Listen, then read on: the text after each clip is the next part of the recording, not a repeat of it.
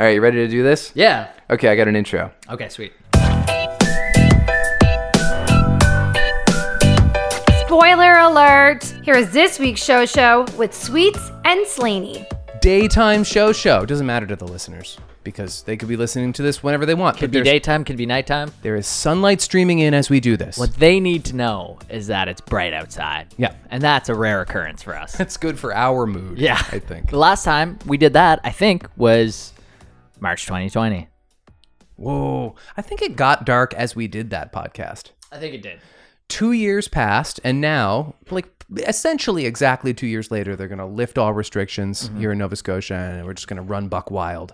Just give Going up. for it. We're just going to give up, basically. I think vaccination rates are such that the younger population can probably, the younger population's fine. Older population's still going to have to be careful. Yeah. Yeah. I mean, I think everybody's still going to have That's my opinion. to be careful. Oh, 100%. Yeah. I just mean, like, we were talking about it a little bit, how we're both, like, we were always going to be pumped when restrictions ended. But, like, a general sense of nervousness it was hoped that we wouldn't be like, oh, but still, it's out there. I think what I used to imagine was that there would be some kind of real official finality to the COVID era. Like, we'd all run out into the streets like it's D-Day. Totally. And two people would be making out and the photo would live forever. Mm-hmm. But that was never going to happen because we have been so affected by our fears. And also, like, I continue to be that. Like, for all I know, the epidemiology is right in that it's probably time to accept that we have to live with COVID and maybe get back to some version of normalcy. A couple things on that, though. I think there are certain things we have learned and certain habits we've developed that maybe we should hold on to. Yes, definitely. Maybe not like throw all our masks away. As I just touch my nose in front of, like, in an open air space. And then also, it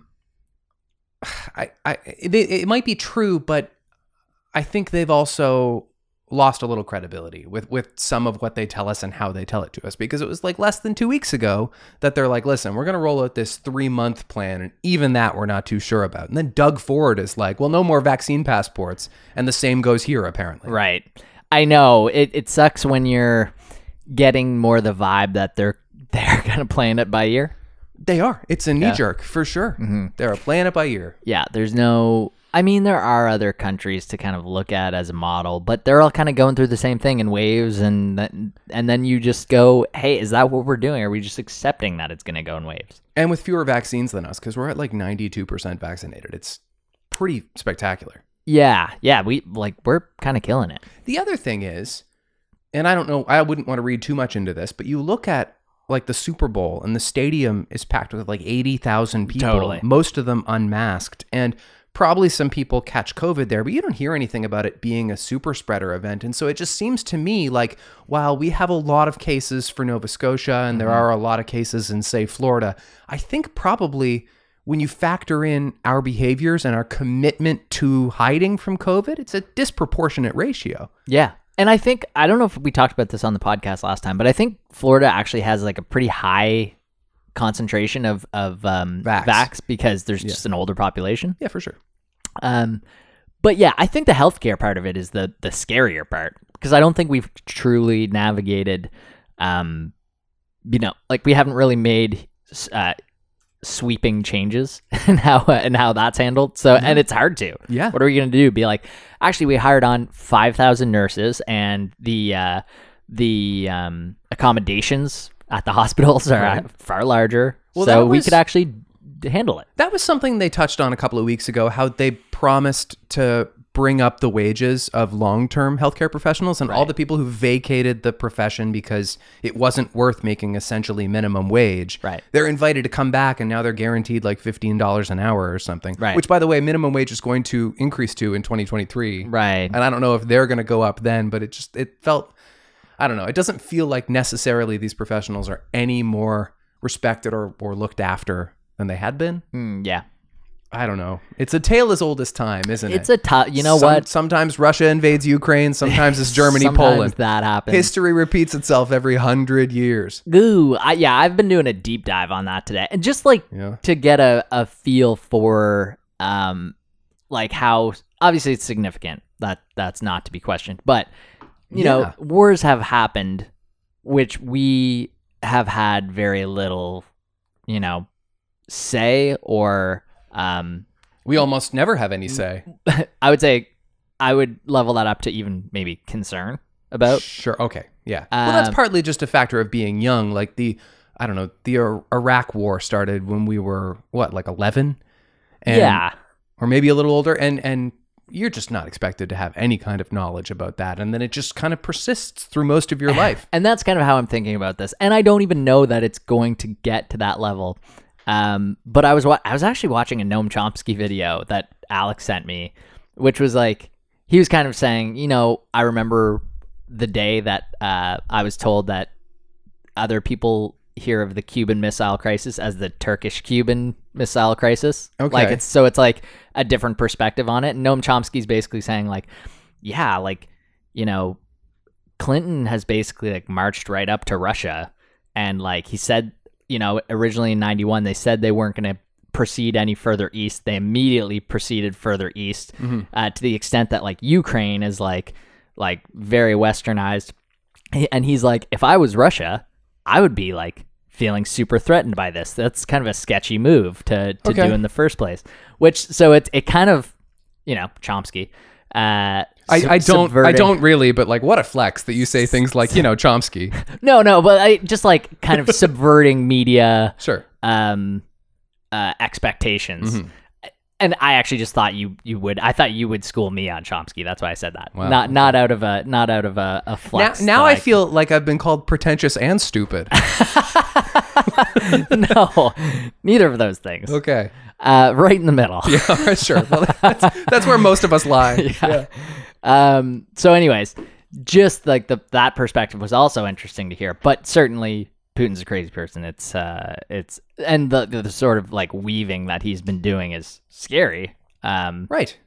Scary dictator stuff. Oh, I don't pretend to understand any of the geopolitical minutia of how Putin operates, but it does seem to me like he's been a ticking time bomb for a very long time. Like right. This like obvious maniac with a ludicrous amount of power and land. Right.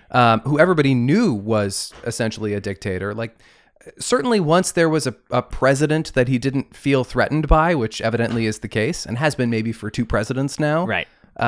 He was going to do something nasty. Yeah. And to the extent that he was like kind of buddy with Trump. Yeah, Trump was defending him today. Yeah, he was saying like Biden's an idiot. Yeah. Yeah. So, yeah, it's all rough stuff. It's really rough. It's rough stuff. Yeah. I deleted all of my social apps this week, and I think I'm going to hold on to that for as long as possible because you and I talked about joining Team Flip when we talked about the Aziz special. Right, I was like, that's just such a compelling concept to me, but it's not realistic. What I can do is delete these apps from my phone. And the only time I'm ever going to see Facebook messages is if I'm on a desktop computer, and same with Twitter, Instagram. And that has been cleansing and healthy, but I left Reddit on my phone. Mm-hmm. I don't know why I chose to leave Reddit on my phone, but that has turned out to be the scariest one this week because every time you open Reddit, it's like, by the way, here's a big group of Ukrainians living their last moments. Yeah. So it's really pretty dark and heavy. Yeah, it's weird. I was like on a part of me wanted to send a message to like a Ukrainian company that I made a pitch to like a couple weeks ago. Yeah. And then I was like, well, that would be really weird. Mm-hmm. Just like a Canadian being like, hey, best of luck. Best of luck. Like, hope you guys are doing okay. Right. But I do think about it in those kind of terms. Like, Ukraine's like seems like it would be like a cool country to visit in Eastern Europe. I guess. Now they're kind of getting invaded. That was where Chernobyl was, though, right? No, Ukraine? That was Russia. Are we sure about this? No. I'm pretty sure it was Russia. I think it was right there on the tip. It could have been right there on the tip of Russia and Ukraine. Yeah. They're just kissing on the lips. Been bad blood for a long time. Chernobyl was a result. Putin caused it. Okay. Yeah. Right. Well, we might as well lump that in. Yeah. How you doing? Revisionist History is the name of this podcast. I'm Malcolm Gladwell. Speaking of good podcasts, based on philosophy, you have to listen to Mike Schur on You Made It Weird, which came out yesterday. Oh, yeah. So I've heard him like 3 times now. He's pumping this book. It's a which ethics seems and like philosophy a cool book. Yes, it's called How to Be Perfect. But You Made It Weird was especially interesting. Well, it's exactly what you want from You Made It Weird. Yeah. Like every Yeah. 12 You Made It Weirds is the best podcast you've heard all year. Yeah. And this is exactly that. They talk for a full 3 hours, and it gets Nice. like, because, talking about the high-minded, like theistic and philosophical stuff is what Pete really relishes, and obviously Sure is quite equipped to do that. And Totally. So it's really rich. And they're both funny. Exactly. So there's enough levity in there too. Yeah. Cool. I'm pumped for that. I basically ran out of content yesterday, and I was listening to the radio again. Wow. So this is why now I've got another podcast to listen to. Yes, you do. Great. What are you watching this week? So this week has been kind of slow, kind of a mix of like Severance, Space Force, I guess would be like the driving that is force. slow. Yeah. Okay. Yeah, it's slow.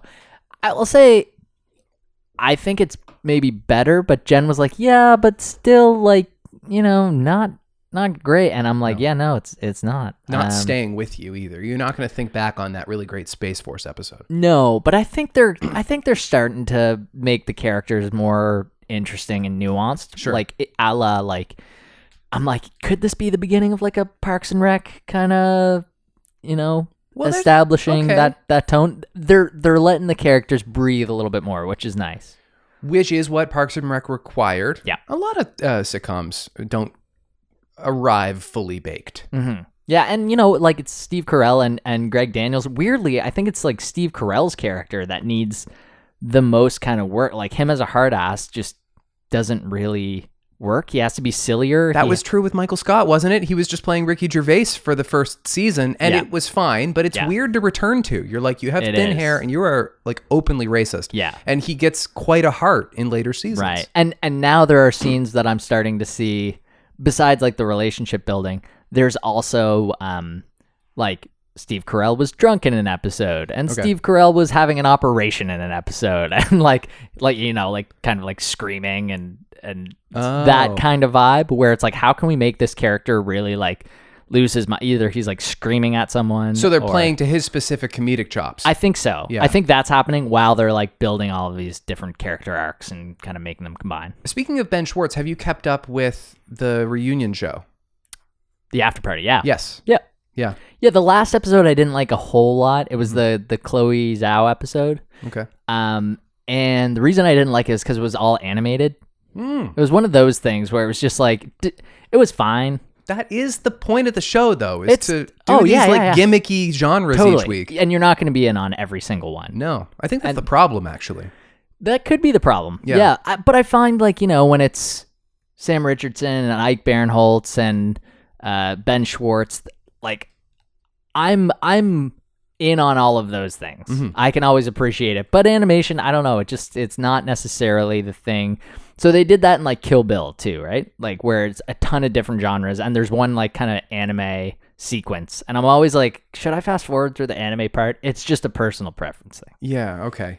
3 times in my life, I have recognized somebody as a relative of somebody else without knowing at all who they were. And the first time I can think of is Dave Franco, when I saw him in 21 Jump Street. I had never seen him before, apart from his Superbad cameo or whatever. He was not a person who had a lead role in something before 21 Jump Street. No. And I was like, this dude just does with his face what James Franco does with his face. What's his name? Oh, it's Dave Franco. Right. Sure.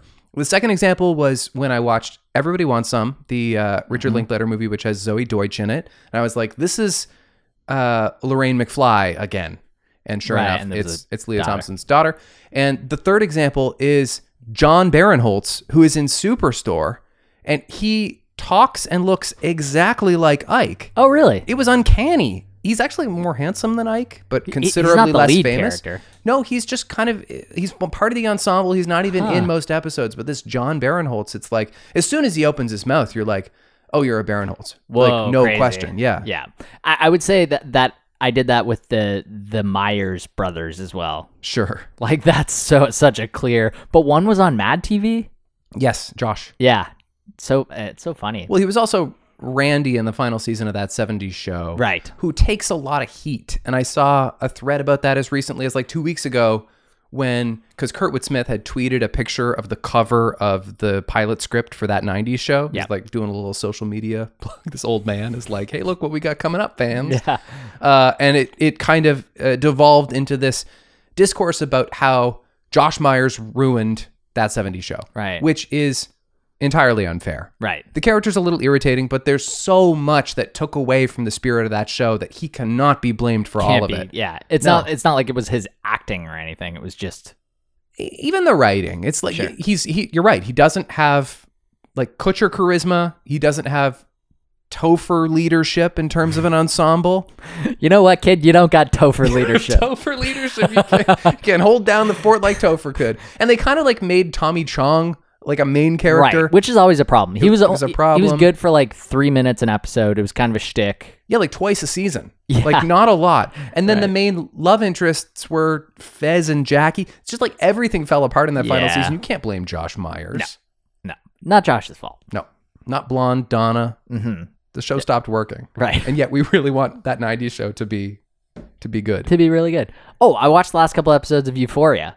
Okay. Okay, so Maude Apatow has like a huge like coming out party in this most recent episode. She basically like puts on a stage play that's like telling the story of Rue's addiction, Okay. and everyone in the school is actually watching. So she has like actors playing, and it's kind of like, and it's She just completely like sells out her friend's experience. basically, and she there's a bunch of flashbacks and stuff too, and it seems it's like a relatively supportive thing, I think.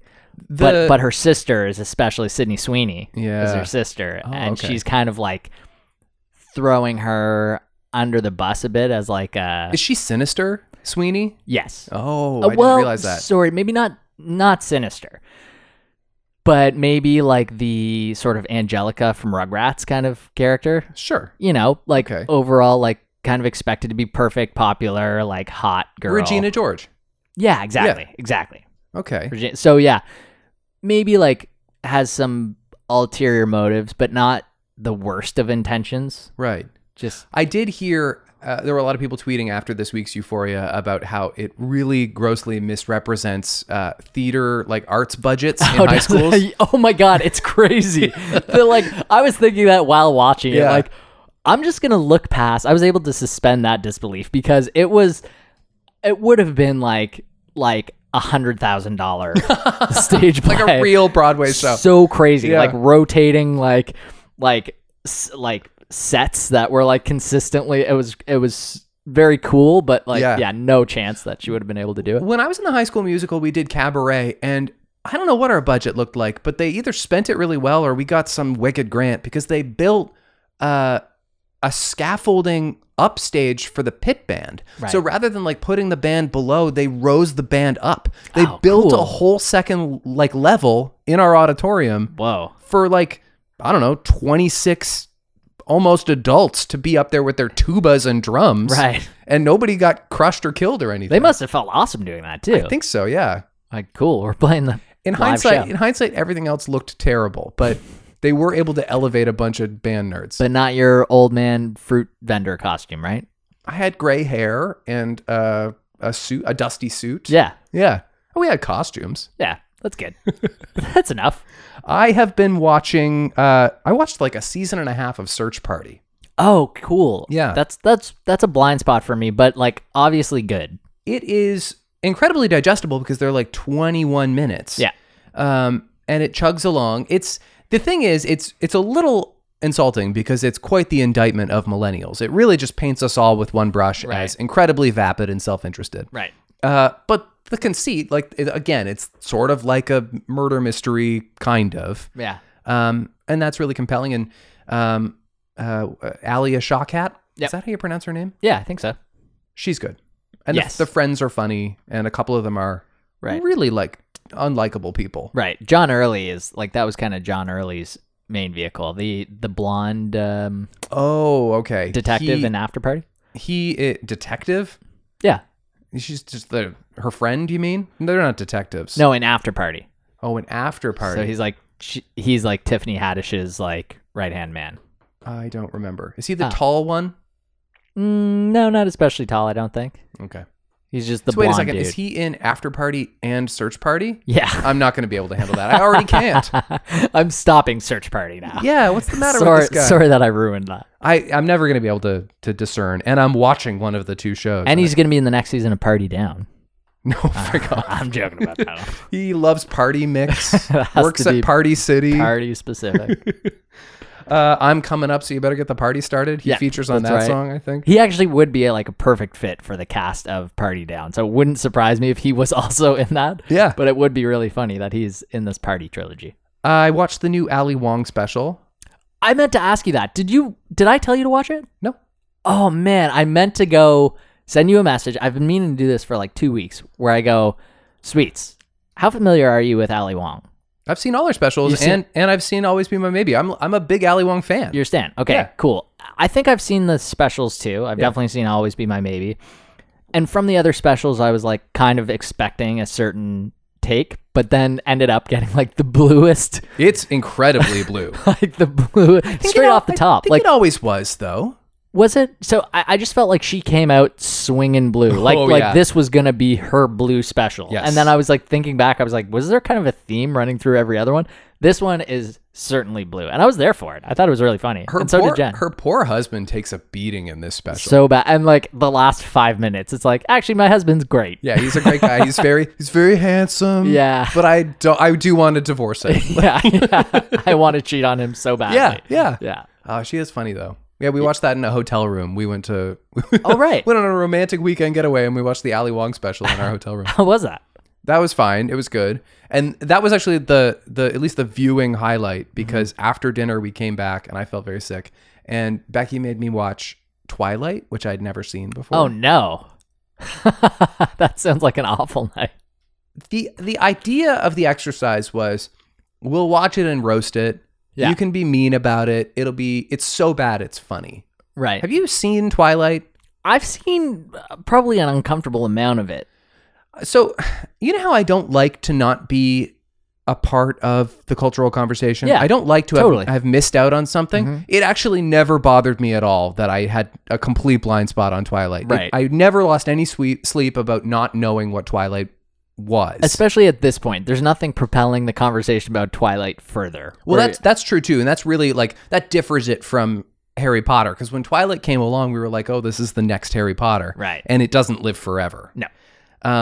I just knew that it was like love triangle, teenagers, vampires, werewolves.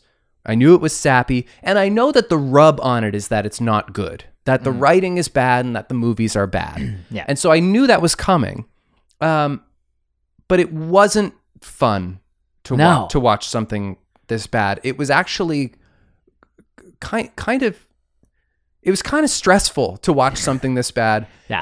And without any exaggeration, I will say it reset the basement for how bad something can be in my brain. Certainly in the mainstream. This is for sure way worse than I thought anything this successful could be. possibly Yeah. be. Yes. It's actually like, it's not even entertaining. No, it's not. Like, It's- that's the worst part of it. Yes. You can't even watch it and go like, okay, that's a bit of a stretch, but like, hey, I'm here for the story. I could feel It my just brain sucks. cells going away. I'm like, this is going to make me a worse artist Yeah. being exposed to this. There's nothing fun about it. no. It's just like, it's all filmed in like stormy Vancouver, Yeah. and you're just watching these teens lust after each other. And for nothing. Like you're right, it is lust, but they really expect you to believe that it's true love in Right. the realest sense. And you're like, why in the world? Who's likable here? Who knows anybody? Right. Like they break up and she just spends the summer screaming into a pillow instead of brooding. sleeping. Yeah, but like basically screaming until her throat bleeds. Right.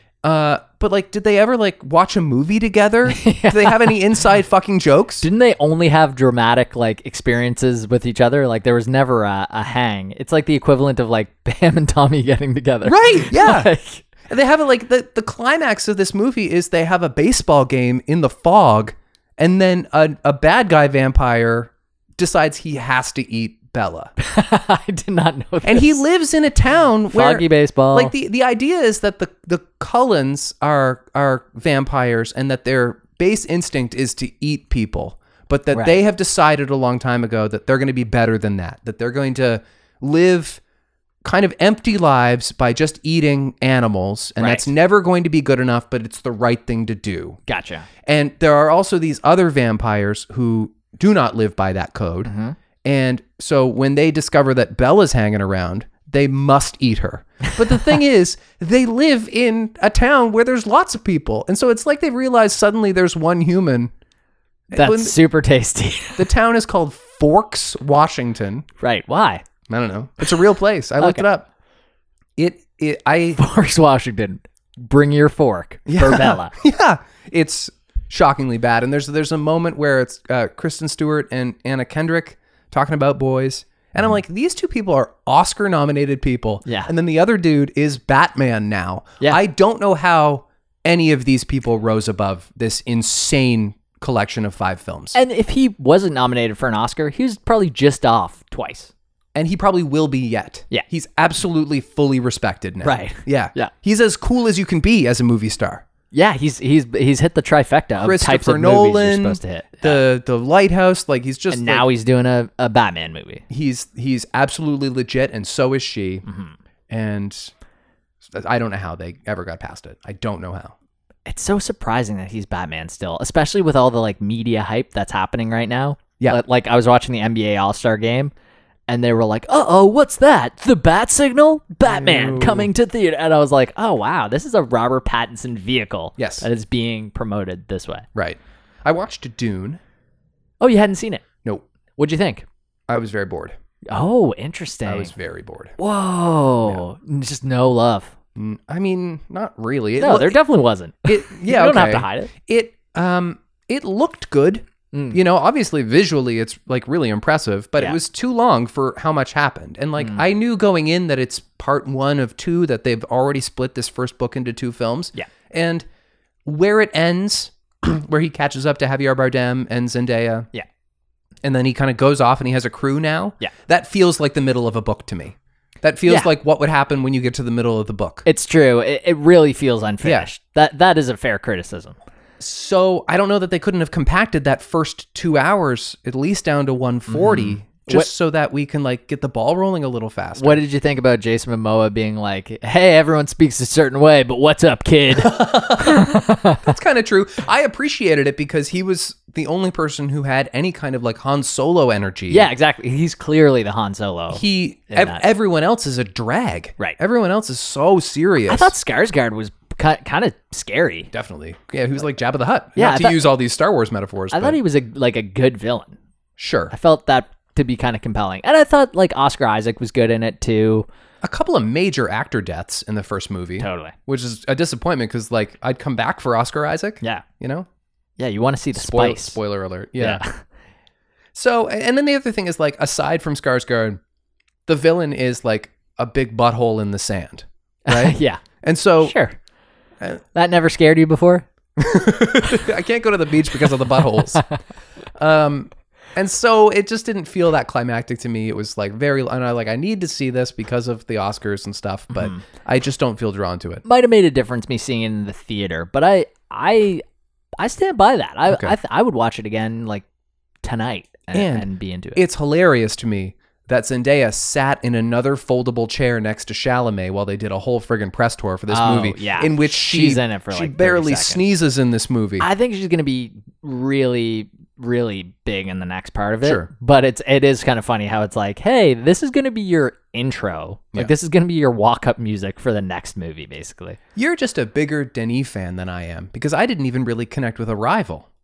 Oh man, I love Arrival. I know you do. And that was me not having any knowledge of Denis at all. No. And I do want to watch that one. I think it's called Prisoners with Hugh Jackman and Gyllenhaal. I have no idea what that movie's about, but No, me neither. I think I might just watch it tonight. That is Denis Villeneuve. Yeah. And also Blade Runner, like the later Blade Runner. Yeah, and that's obviously fantastic. Sure. I've seen every other movie, I think. Yeah. Sicario. Oh, Sicario. God, I mean, he Sicario's is a good filmmaker, no question. He hasn't missed. I No. mean, you consider Dune a miss, but by and large, most people don't.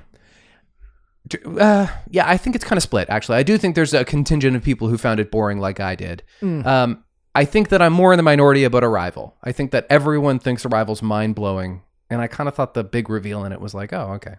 Got so it. The timeline is that. Yeah, Okay. yeah. Yeah, I don't know. We'd have to RT it Sure. to really see. Although, you know what? Space Force has 88%. So, like, who knows what RT really stands for. Did you anymore. watch the new Pam and Tommy? I did. I thought I watched it last night. I thought it was sad. It was sad. This whole, there's two timelines. One is where Pam is she's like getting discovered as this great model, and she has like private meetings with Hef and stuff. Mm-hmm. That was kind of creepy. Yep. But at least she's happy in that timeline. Yeah, then and I didn't even really think it was that creepy. I think they kind of tried to make Hugh look good. Sure. Well, yeah, and it's also like qualified that the photographs are like have a tastefulness to them. Right. Whether or not they do, I really couldn't tell. Yeah, sure. But it's implied in the later timeline that she's no stranger to being exposed on film or on camera. Yeah. And that the whole deposition thing where We the were guy like, how is forces her to watch the video. Would that actually happen? Like, I'm sure that you'd at some point be able to be like, okay, we get it. We get what you're trying to do. Her lawyer's not doing her any favors. No. And it's established that the judge won't stand for this malarkey. And so why don't you just not stand for it now? Right. He's like absolutely like harassing her.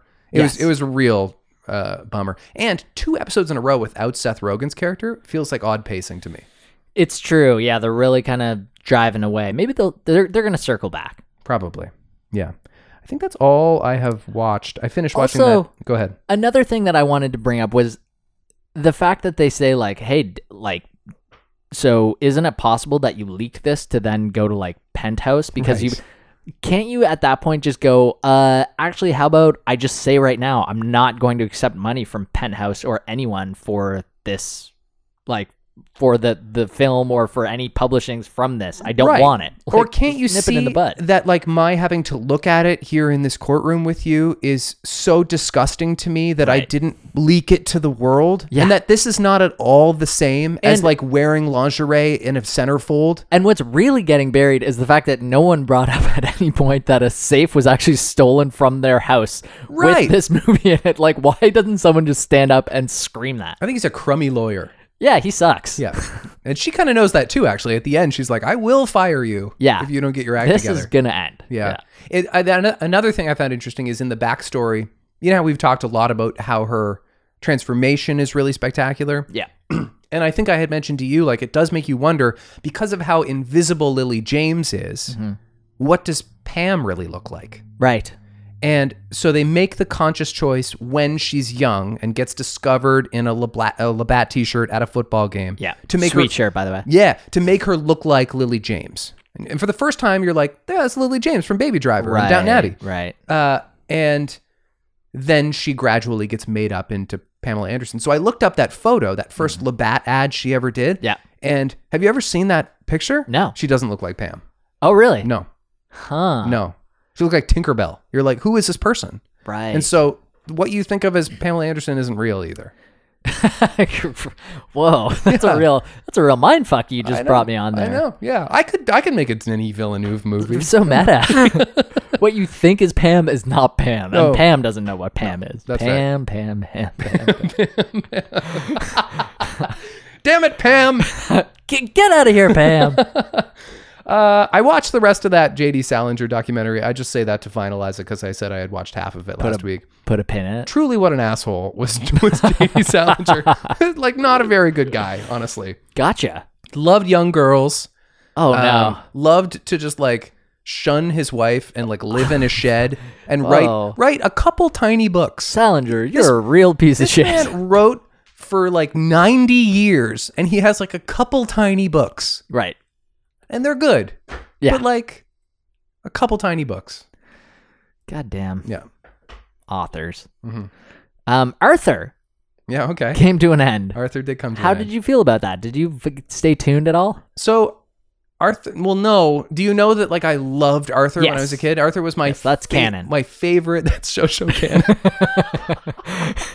That it is canonical that Sweets loved Arthur as a kid. And, like, I watched Arthur until I was too old for Arthur. It was on for 25 years. And I didn't know they were still making it until they announced that they were going to shut down the show. But I watched the final scene. I didn't watch the final episode. And it's kind of sweet. There's like they do a flash forward. Yeah. And Arthur is now a graphic novelist. Oh. and he writes Arthur's Eyes, which is the first Arthur story ever where he gets glasses. Oh, cool. Very cool. So I like that. So instead, I wrote a treatment for a series finale that I think would have been better. Would you like me to read it to you? Amazing. You actually had Arthur's ending on the docket? Well, when I heard that they were going to wrap it up and that they might do a flash forward, I thought, what would that entail? And so I have 700 words that I'll read for you right now. Amazing. For what I would treat as an Arthur series finale. It's called, are you going to get references? Did you ever watch Arthur? No, not really, but Okay. but I might get the references, and I'm gonna do a word count in my head while you speak. You're just going to count the words Make sure it's 700. rather than digesting what I worked hard to share with you. Okay, I listen. tweeted this whole thing and I got no love, and so I'm going to share it with the show audience no. right now. Okay. Episode is called What a Wonderful Kind of Day. 2 timelines. A, the familiar timeline. 3rd grade class, unrelenting homework. B, the final days of high school before the world opens up to our old friends. In the A plot, the school year is ending. Arthur's class is tasked with writing a paper about what it means to finish something. We spend a little time with each favorite character. We see the assignment through their eyes. To Francine, to finish something means to triumph. She envisions a grand trophy. To Brain, it means to solve the problem, to change the world. To Buster, finishing something means feeling full. There are no wrong answers. Except Arthur, who's really stuck. It feels like such a big question. Is finishing all things like finishing a book, closing it, and picking out another one? Is it like finishing a game of checkers where you put the pieces back in the box? Periodically, we cut to plot B, routinely peeking in at how the main characters have grown into fine young adults. Some of them are excited to graduate. Muffy is going somewhere elite. Others are nervous. They're still themselves. One anxious pre-graduate is Brain, who has been named valedictorian. He's had unparalleled academic success, but he doesn't know how to deliver a public address. He confides in Arthur, and it becomes clear they're all concealing fear of the unknown. On the last day of Mr. Ratburn's class, the students present their papers. Barnes, Baxter, Crosswire, Frensky. Arthur Reed will be presenting nearly last, and the wait only delays revealing that he has not completed this assignment. Arthur is called upon and forced to admit in shame that he started his paper but couldn't figure out how to end it. He explains in front of everyone that he truly doesn't know what it means to finish something. And nexts are scary, uncertain. The class is shocked. He's surely a goner. Ratburn's going to flip.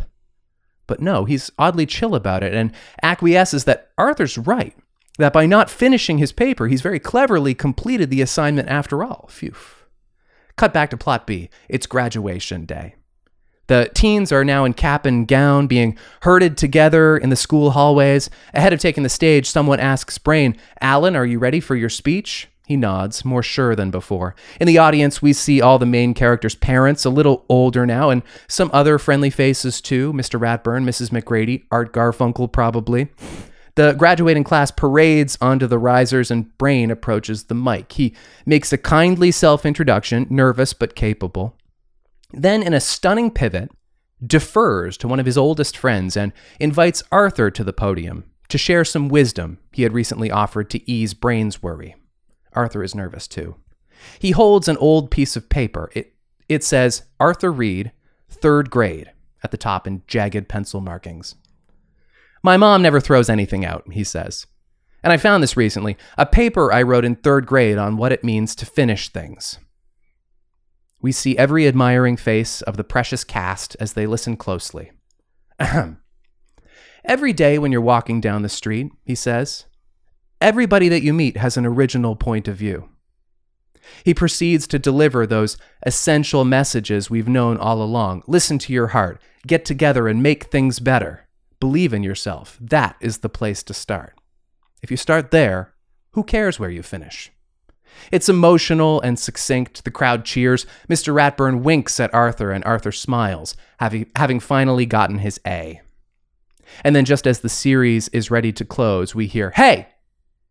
DW enters the auditorium. In the final stage of her evolution into an alien demon beast, Arthur screams, "Hey, DW!" She bursts in, riding Crazy Bus, and violently devours everyone, quaking the building to a collapse in the process. This is how DW finishes things. And that's the end. Brava! Viewers like you said no thanks. I like it. I was actually fully. It was so heartfelt until the last 10 seconds. Yeah, trivialize the whole thing. I love it. Thank you, buddy. Yes, that's how I feel about the Arthur finale. Right. It can be fucked with. I'm never getting a job writing for a kids' TV show, evidently. John Williams is going to score the Obi-Wan Kenobi TV series, which is notable only because he said he was not going to do any more Star Wars after Episode 9. He back. He's back he's like 91, I think. He just had a birthday. It's cool though because as essential as Obi-Wan is as a character, he doesn't have his own theme music. And so it's like, I guess we should write an Obi-Wan theme. Right. And I guess we'll put it in this show. Wouldn't it be funny if it just ended up being like real, like it's literally like John Williams losing his mind a little It's bit. like He's Pop gotta Goes just the like, Weasel. He's like, it's like Obi-Wan. John, this is just Jaws. You just did Jaws again. One.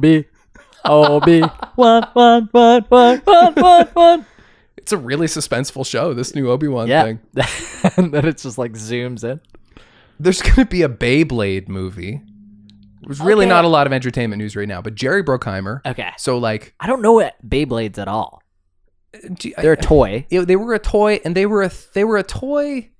I guess just a little bit after me. I can remember. I never had a Beyblade, but kids like played Beyblades, and They were like in a bowl kind of thing, and you like spun them, and they it was fought like each it was other. a top, like it was like spinning tops, but Right. you powered them by ripping a cord out of them, and that propelled this little motor inside of them so that they would like really, really turn.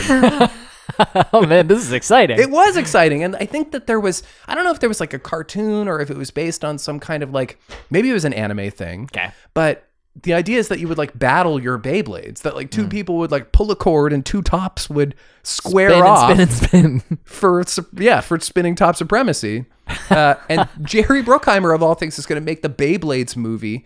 So he's such things as Pirates of the Caribbean, Yeah. The Amazing Race, CSI, I think. I feel like he really took one away from Michael Bay, who is also in his name. You're right. And also, Michael Bay is not above doing something like this. Like Battleship? Yeah. Did he do Battleship? Yeah. Michael Beyblades. That is something the world needed. Battleship and Transformers. He's Was. kind of got like the toy market covered. And the Ninja Turtles? I think- Did he do them? Yeah, he did one of them. Sure. So now like Bruckheimer is straight up just like, get off my property. Seth Rogen and Evan Goldberg are doing I'm so pumped for a that. Turtles movie now, yeah. I hold the Turtles pretty close. Do you? Yeah. I watched Arthur. Okay, no, the Turtles were like my jam into like Power Rangers and then like Fresh Prince eventually. Okay. That was- A weird gap, and, but like, I gotcha. There was more in that gap, probably like Full House and stuff like that. Yeah. Anyway, would love to see someone artfully do Ninja Turtles in a way that hasn't been done, obviously, in the last like 5 iterations. It's that they've done. impossible to imagine to me how you do it. that's done. And like actually the right amount of corny, how's that possible? The first one is actually not.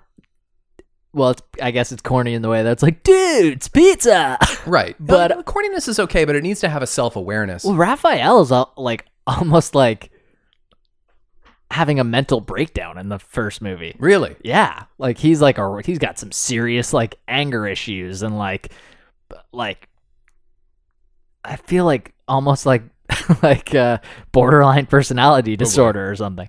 But I think that has to be the focus. That has to be like the main point of view. Is Will Arnett in the first one? Is he in any of them? No, I don't think so. Oh, I think Will Arnett is in a Ninja Turtles movie. Well, the first one's from like 89.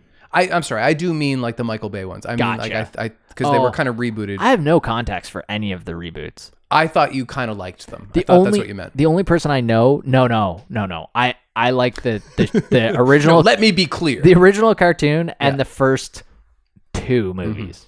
And I would have liked the third movie too, but I think it actually, like, if you try to watch it again, it doesn't make any sense. I saw somebody tweet recently that it's so funny that the Ninja Turtles wear masks, as if that at all conceals who they are. That they're not massive turtles. It's funny too, because they did like a how it's and how did this get made on the like second Ninja Turtle movies, the Secret of the Ooze.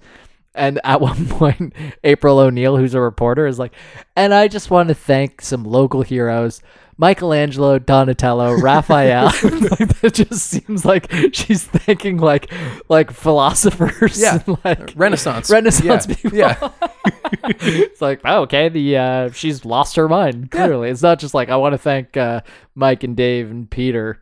It's like very particular names. There's probably, and it could be our generation, a generation of kids who heard those names through Ninja Turtles first, that you have to like realize much after the fact that you're 100%. like, oh, there's actually Yeah. There's actually a Raphael in the real, right, in the annals of history. Yeah, 100% me. It wasn't until I was in like junior high that I was like, oh, righteous. They all did other things. Cowabunga. Cowabunga indeed. Okay, we should talk about the show. Okay. I'm going to get you to recap the first episode of Severance. Okay. Which is an Apple TV Plus show starring Adam Scott. And Adam Scott's character is what? Who? Jeez, I don't know. I forget. It doesn't matter. I want to say like Neil? No. It's more normal than that. I guess it doesn't matter. Call him Adam Scott. Adam Scott. Okay. And it's a Ben Stiller joint, which is kind of exciting. It's a BS joint. Okay, you can recap that pilot in 3, 2, 1, go. So Adam Scott works in a place where he essentially has separated his mind and his mind in between like the working space and the home space. Doesn't remember either of them while he's at the other place. We get introduced to this by a new employee who's undergoing that.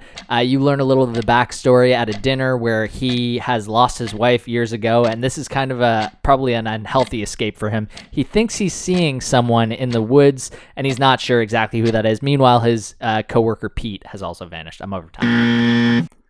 Petey, sorry. Yes, that's kind of indicated early on. The show so interestingly takes its sweet time getting around to telling you what the hell is going on, right? Which is actually cool. It's like, I think because you already kind of have an idea of what's about to happen in the show. That their confidence in slow rolling this information is sweet. So it does open on this lady, Helly, who is unconscious on top of a boardroom table. Like this big friggin' table alone in a conference room. And she's woken up by this disembodied voice of Adam Scott, who is really quite sinister from that lens. Right. Like when you just hear him talking to her, he seems scary. Right. And then we kind of go back to him and we see him. You get that backstory. He's crying in his car. He's very like disheveled. He's kind of jowly. Did you notice he looks worse in the real world? Yes. And he looks slimmer in the company? Yeah, he looks brighter for sure. Like a little more chipper. And so, although doesn't Patricia Arquette say like, you look awful? She does, yeah. I think he looks worse in the real world. I think so and too. As he's like walking into the office, he walks through an unreasonably long white hall. Yes. It's an insanely like a long 3-minute sequence. Absolutely. And it's like it never takes the camera off him, but he's basically, he gets more and more content as he goes in, but in like a kind of eerie robotic sense. Basically, that was like Maude Apatow's play in Euphoria this week. Okay. Really big budget. Yeah. And he shares cubicles with like 2 other people, John Turturro, and that dude with the beard who's in everything. Yeah, he's in a lot of stuff. Yeah. And then he meets with Patricia Arquette, who's like the boss, and she's scary. Yep. She's very stern. She informs him that his best friend Petey is no longer with the company, and so that's disappointing. But that kind of creates this context where you're like, oh, your work friends cannot be your real friends. Right. Which is actually funny because that's usually how it goes. Yeah. Like you can't actually be friends with your work friends in real life. You and I are a great exception to that. So that's disappointing, but the upshot is that he gets a promotion. So now he gets to be the guy who interviews new candidates, and then we flash back and we see him talking to Helly through the microphone. Yeah. But he's not sinister. He's actually just bad at it. He's like learning it for the first time. She's like skipping through the notebook to find out where he's supposed to be, where the answer to her questions are. And he has 5 questions for her. Yeah. It's like, what's your mother's name? What state are we in? Where'd you go to school? Name any region in the United States. She says Delaware. Yeah. What's your middle name or something? Yeah. Only one of them she can answer, and it's name any region. She says Delaware. And so she gets a 1 out of 5, which is a perfect score. because it's the only question that's not personal. Right. So she remembers everything about existence, just not her own existence. Yeah. And then she gets really hostile. She throws a book at him, and eventually she kind of accepts that she came here voluntarily. Mm-hmm. I'm sorry, I'm recapping what you've already recapped. No, that's okay. The interesting thing is like some of her questions are like, so wait, when you leave, like it's almost like you just come right back, which is true. Yep. It's like hell for the people working, but like I guess you're just always off for the people not working. Well, later in the episode, when he's at that dinner party, hosted by his sister and brother-in-law, there's like a conversation that ensues. It gets kind of leaked that he is part of this controversial work experiment. Is it ethical? Called Severance. Yeah. And one of the people at the party is like, they're trying to be like open to the idea of it, knowing that he's there, and they're trying to be polite about it. And this one guy, the phrasing he uses is, so it's like you're trapped. It's like that other version of you is trapped there all the time. Right. And that is apparently to Adam Scott. Yeah. But he is right. Because he's like, no, he tries to make it like, no, I made the choice. Right. Like, so don't worry about it. But no, there are some serious ethical quandaries. It's almost like, would you want to do that to a piece of your conscience?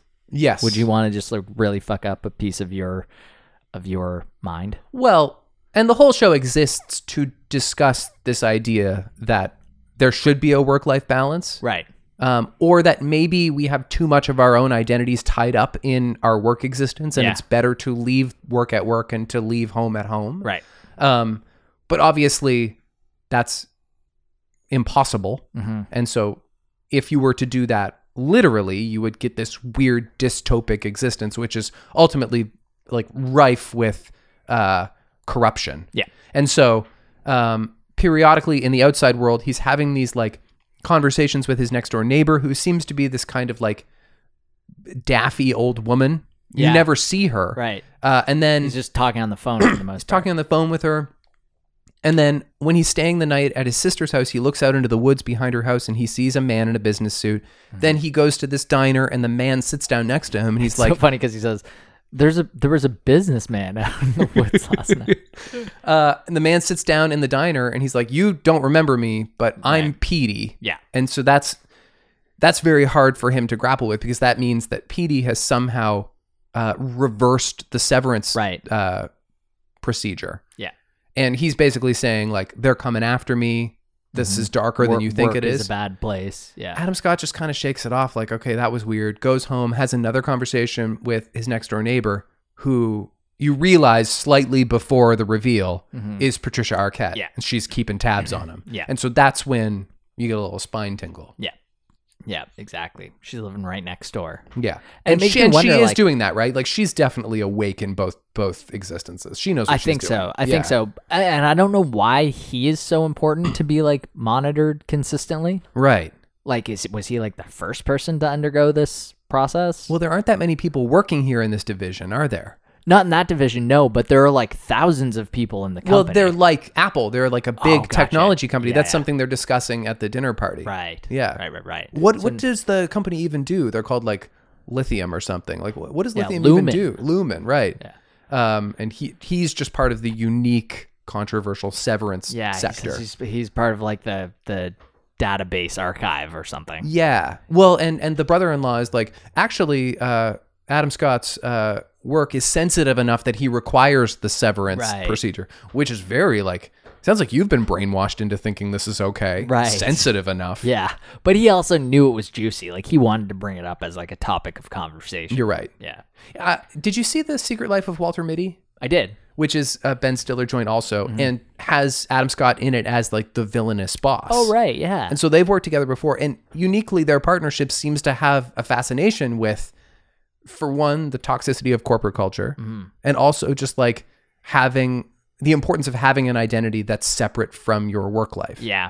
Adam Scott was kind of the perfect casting for it, wasn't he? He can do like monotony really well. Well, and he can do smarmy really well. Smarmy. Considering depth. he's so famous for being like heroic Ben Wyatt, who's such a sweetheart. Even Party Down, where like he says the F word, but like he is a good guy. Yeah. He's played a couple of real dickheads. Yeah.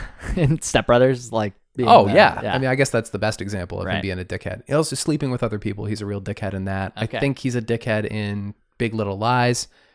No, I don't think he is. No? He's just kind of like a husband Like a who's doof? there. Yeah. He's a doof. He's like trying to put surround sound in the house. That's like Okay. his big mission. He's Well- like a record producer. Well, he's a dickhead in MIDI, and he's absolutely not in this, but he's a sad sack. And it's important also, you learn at the dinner party, that he is widowed.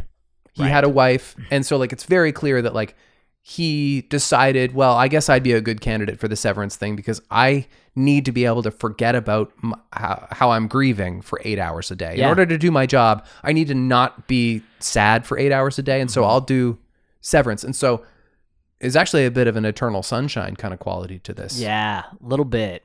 And it's funny. Like, did you watch the second episode? No. Something I wanted to touch on for weeks, and I keep forgetting to mention it, is the fact that Apple and Disney and these companies have kind of seen, except for Netflix, they've kind of seemed to figure out okay, we're going to release multiple episodes off the top, but not the full season at once. Yeah, the hybrid. Because we want to eliminate you got to get past the first couple episodes thing, where if they just did a weekly thing, you can't do that. You need a couple episodes to hook you. And it would have been good for a show like WandaVision if WandaVision did that. Yeah. Because you'd have 3 episodes Or off the Book top. of Boba Fett. Yeah, that too. Yeah. That too. So I do think that's interesting. And I think it's interesting that for this one, for Severance, it was just 2 episodes. Like 3 was kind of the template, but this one's just 2. Well, Marvelous Mrs. Maisel just switched from full season dump mode to week by week mode. Oh, interesting. Really odd to go backward. Yeah. And I think, well, Stranger Things is the one that's doing the half seasons. Ozark did half seasons. So I think Netflix is kind of weaning us off. You're getting the full season model. And I honestly think it's kind of smarter.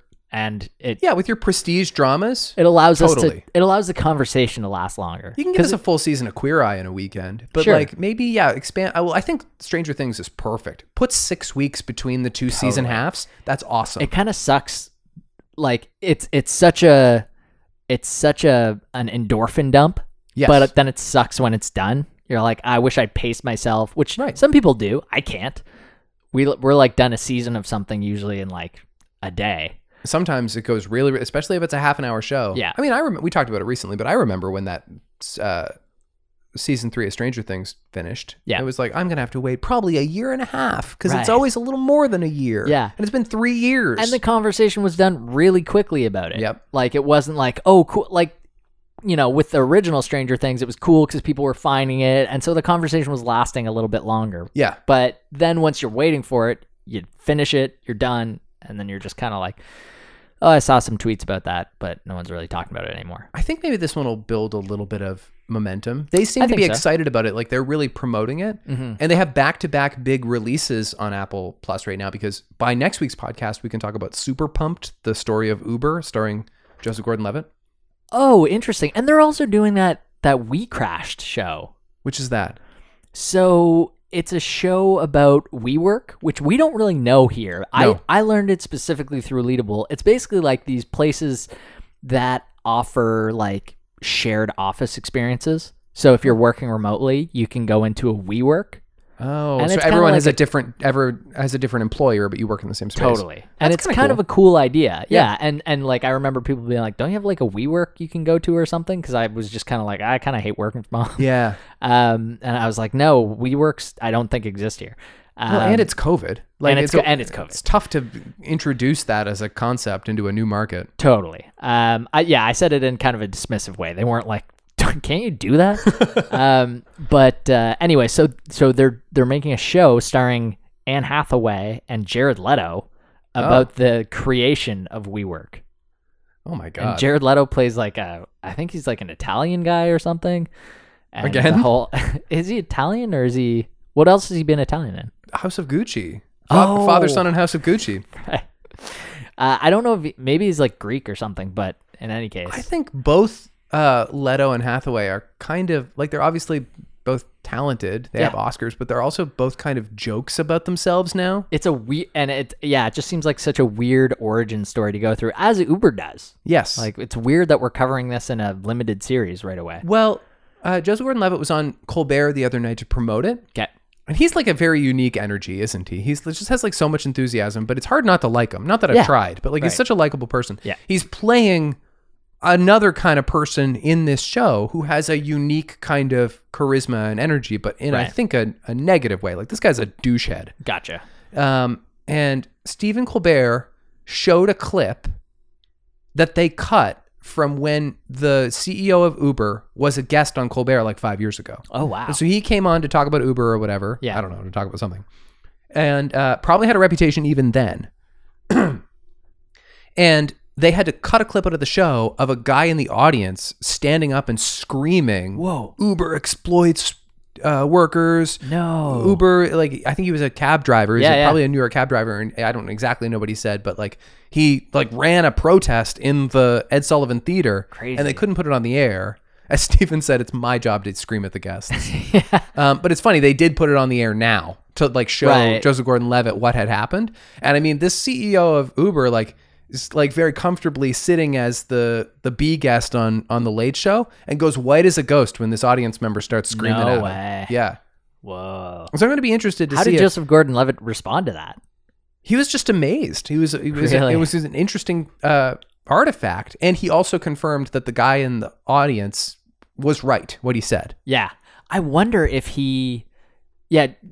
Gordon-Levitt's a bit of a free spirit himself. Sure. Like his brother was like a Burning Man sensation who like He was a fire eater or something. Yeah.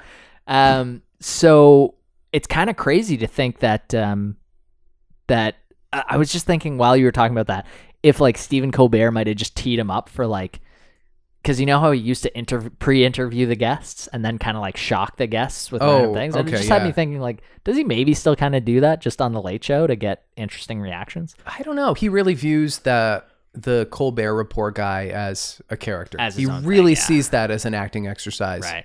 Yeah. That's fair. Sure. Anyway, so we'll talk about that down the road. But I think the show is a little bit about like, wow, look at what a jerk this guy was. Right. Do you give Severance your S? I do. Oh yeah, me too. Yeah, it was cool. It's cool. It's kind of creepy. It is creepy. I'm watching it. It's a without Jen show. Sure. Because like even I think seeing the trailer, Jen was like, that seems, I don't know, it makes me uneasy. I'm like, yeah, I think it's supposed to. I kind of wish that Ben Stiller would make another movie. I know he seems to be very comfortable in this long form medium, and like he did Escape at Dannemora. He's clearly not interested in just doing comedy anymore. Yeah, and that's fine. But I love him as a filmmaker. Yeah. And I also love him in movies. Oh, you texted me this morning about Ben Stiller's Stern appearance. Yeah, what'd you think? Well, it was a big reveal that he turned down directing Good Will Hunting, which I find fascinating. He'd be like 29 then. Yes. Was there another big reveal that you were keen on? Just the fact that he was like talking about how he was really good friends with Pete Holmes and like really respected Pete Holmes. I thought Pete Davidson. Yeah, sorry, that's what I meant. Yeah. Pete Davidson. And the other part was, it was really just talking, I think, about like the cable guy, like Jim Carrey thing. Right. How Jim Carrey, I guess, did a Super Bowl ad. I missed that, but it was like a cable guy thing. But he was just kind of talking about like how that was a bit of a bomb and he thought Jim was really funny or whatever. But it just seemed like it was the type of content that I wanted to consume. So were there any other big highlights there? I didn't listen to the whole thing. No, okay. I think those are the exciting bits. Gotcha. He's an extremely likable person. Yeah. And I guess Adam Scott has called this role his dream role. Nice. And said that it helped him get over the death of his mother. I saw that. Heal after the death of his mother. I saw that. Adam Scott is one of the silliest people ever, like in a very like monotone way. I don't know if you've ever heard like any of the Comedy Bang Bang episodes or like you talking you two to me, or it's almost like ridiculous the sort of like path they go down. Right. But his like kind of dry improv stuff it really tickles me. Well, the same way everybody on Parks and Rec is a caricature of the actor who plays them. Right. They were able to work little Adam Scott things into the Ben Wyatt character eventually. The REM stuff. Exactly. He likes 90s alt pop and like Husker Du. Right. And I don't know if like the Cones of Dunshire thing had anything to do with Adam Scott, but I think he's a bit of a dork and he's very funny and a good actor. Yeah. Yeah, 100%. The show is an interesting situation and a real lucky break for its creator, Dan Erickson, who was nobody. If you go to his IMDb, this is his only thing there. Yeah. He submitted a writing sample to Ben Stiller's company, and it just happened to be that Ben Stiller read it. Really? And so he said this to Howard. He's like, for the record, like, I don't read them all. Don't like, send me stuff. Like, don't inundate my company. Like, maybe an intern reads them. Maybe it comes in front of me eventually. Yeah. But like, I happen to read this one as a writing sample. Like, hey, hire me for something you're working on. This is what my writing looks like. Yeah. And instead, I was like, no, maybe we should just make this. It's good. Man, and some heavy hitters, obviously, like John Turturro, Patricia Arquette. The second episode has Christopher Walken in it. Yes, it does. Yeah. Like, wow. I know. Well, Arquette was in Dannemora. Yeah. And she's in the Stillerverse. Right. At one point, Adam Scott says "Good Lord," which is also a Ben Wyatt thing. Yes, I recognize that as a Ben Wyatt thing. Good Lord. Good Lord. And it's also a Colin Sweets thing. I do say it a bit. I think so. All right. I give it my S. Yay. Definitely give it our S. Severance. Watched King Richard. Yeah. Okay. It was really good. He's really good. He's really good. And Yeah. I kind of went into it being like, okay, like how, we're watching Will Smith. How can it be?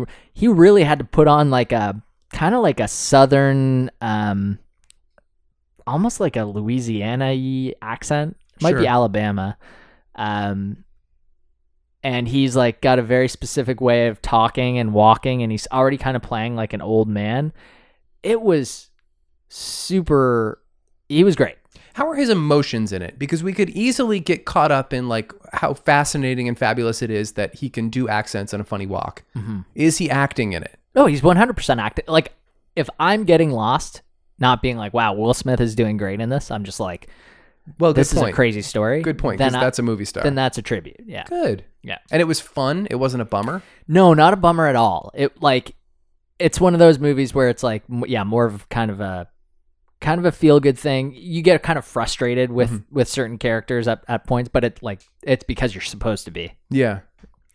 They make you feel. And how were the daughters? Because one of them is nominated. They were fantastic. Yeah. They were both so good. Okay. It must be Venus, or the girl who played Anjanae Venus. Ellis, I believe. She's kind of like the first one that gets like their stories. I don't even want to talk about it because I don't want to spoil anything. Yeah. I knew nothing about the Williams sisters going into it, and Jen kept being like, "What happens here? Does she win?" And I'm like, I literally have no idea. You're gonna have to watch and find out. I don't know. I don't watch tennis at all. I couldn't tell you anything about tennis. I played some Mario tennis the other day. How'd you do?